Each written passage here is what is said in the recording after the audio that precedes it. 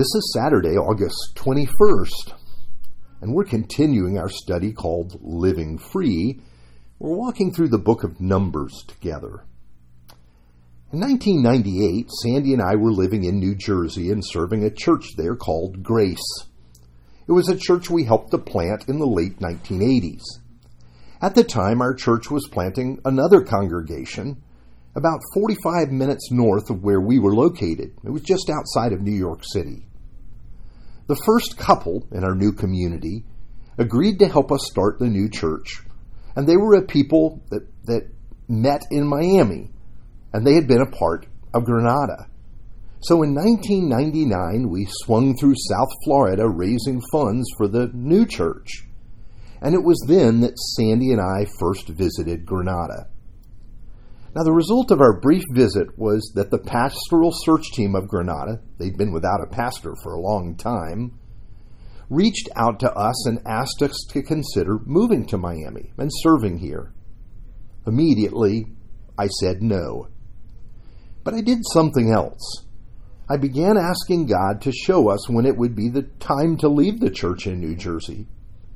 And after much prayer and consideration of our setting, I felt that 6 things had to be done before I could leave. They shouldn't be left undone. They needed to be completed before we would consider taking a call to another church. Now here is our scripture for today from Numbers 31. The Lord spoke to Moses, saying, "Avenge the people of Israel on the Midianites. Afterward, you shall be gathered to your people." So Moses spoke to the people, saying, "Arm men from among you for war, that they may go against Midian to execute the Lord's vengeance on Midian. You shall send 1,000 from each of the tribes of Israel to the war." Now this is an interesting scene because it directly precedes Moses' death and the transition of the people into the land of promise. While we have learned that Moses began projects he would not be able to complete to see to conclusion, there were also matters he needed to wrap up before his time ended. And this was one of those matters. Here's the backstory for the thing that was left undone.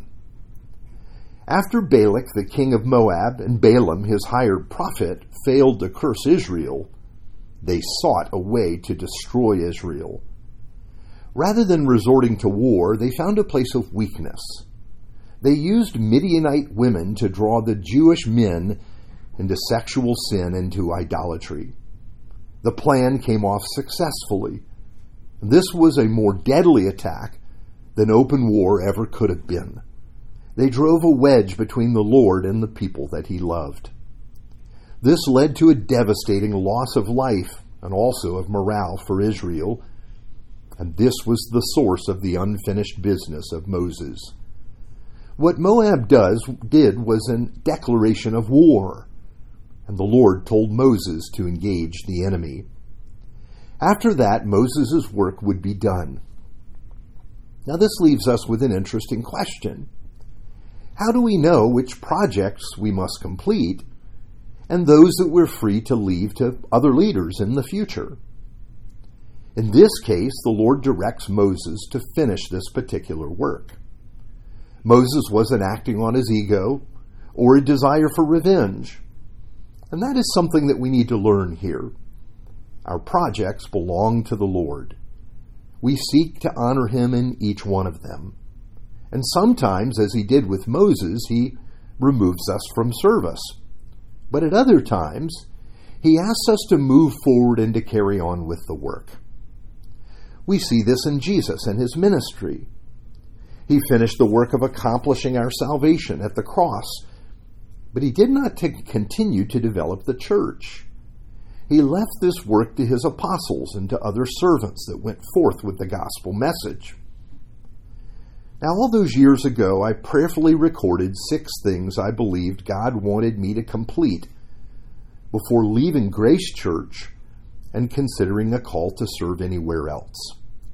Then I did not hear from Granada's search team for an entire year.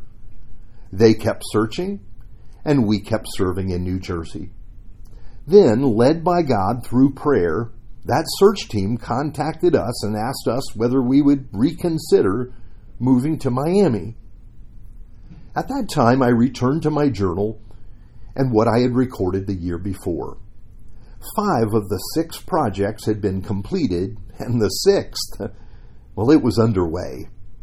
And Sandy and I realized that receiving a call then became a real option for us.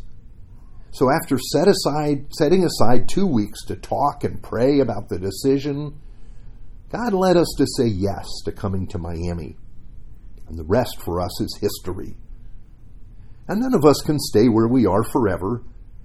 The day will come when our ministry and our lives will also come to a close. In the meantime, we're to serve with all our heart. What are the things you feel God has for you to accomplish in your life, and to make sure that you do not leave undone? Years ago, I would visit with a friend over lunch who would listen to a Bible teacher named J. Vernon McGee. This man taught through the entire Bible chapter by chapter, and when he finished, well, he just started the beginning all over again. But as he was getting older, he found himself in a battle with cancer. He didn't know whether he should keep teaching or not. And after prayer, God led him to believe that he'd give him time to finish going through the whole Bible. And it was then that I noticed that J. Vernon McGee slowed his pace to about a verse or 2 a day. The good news is that God gave him time to finish. And God gave this to Moses too. That's such good news. If God has something for you to do, He will make sure you have time to do it. Let's pray. Faithful and gracious God, I seek your face for wisdom and for your timing. Provide me, even in small things, a sense of your purpose at work in my life. And remind all of us that our times are in your hands, and you will provide what we need for the work that you call us to. For I pray in the name of Jesus. Amen.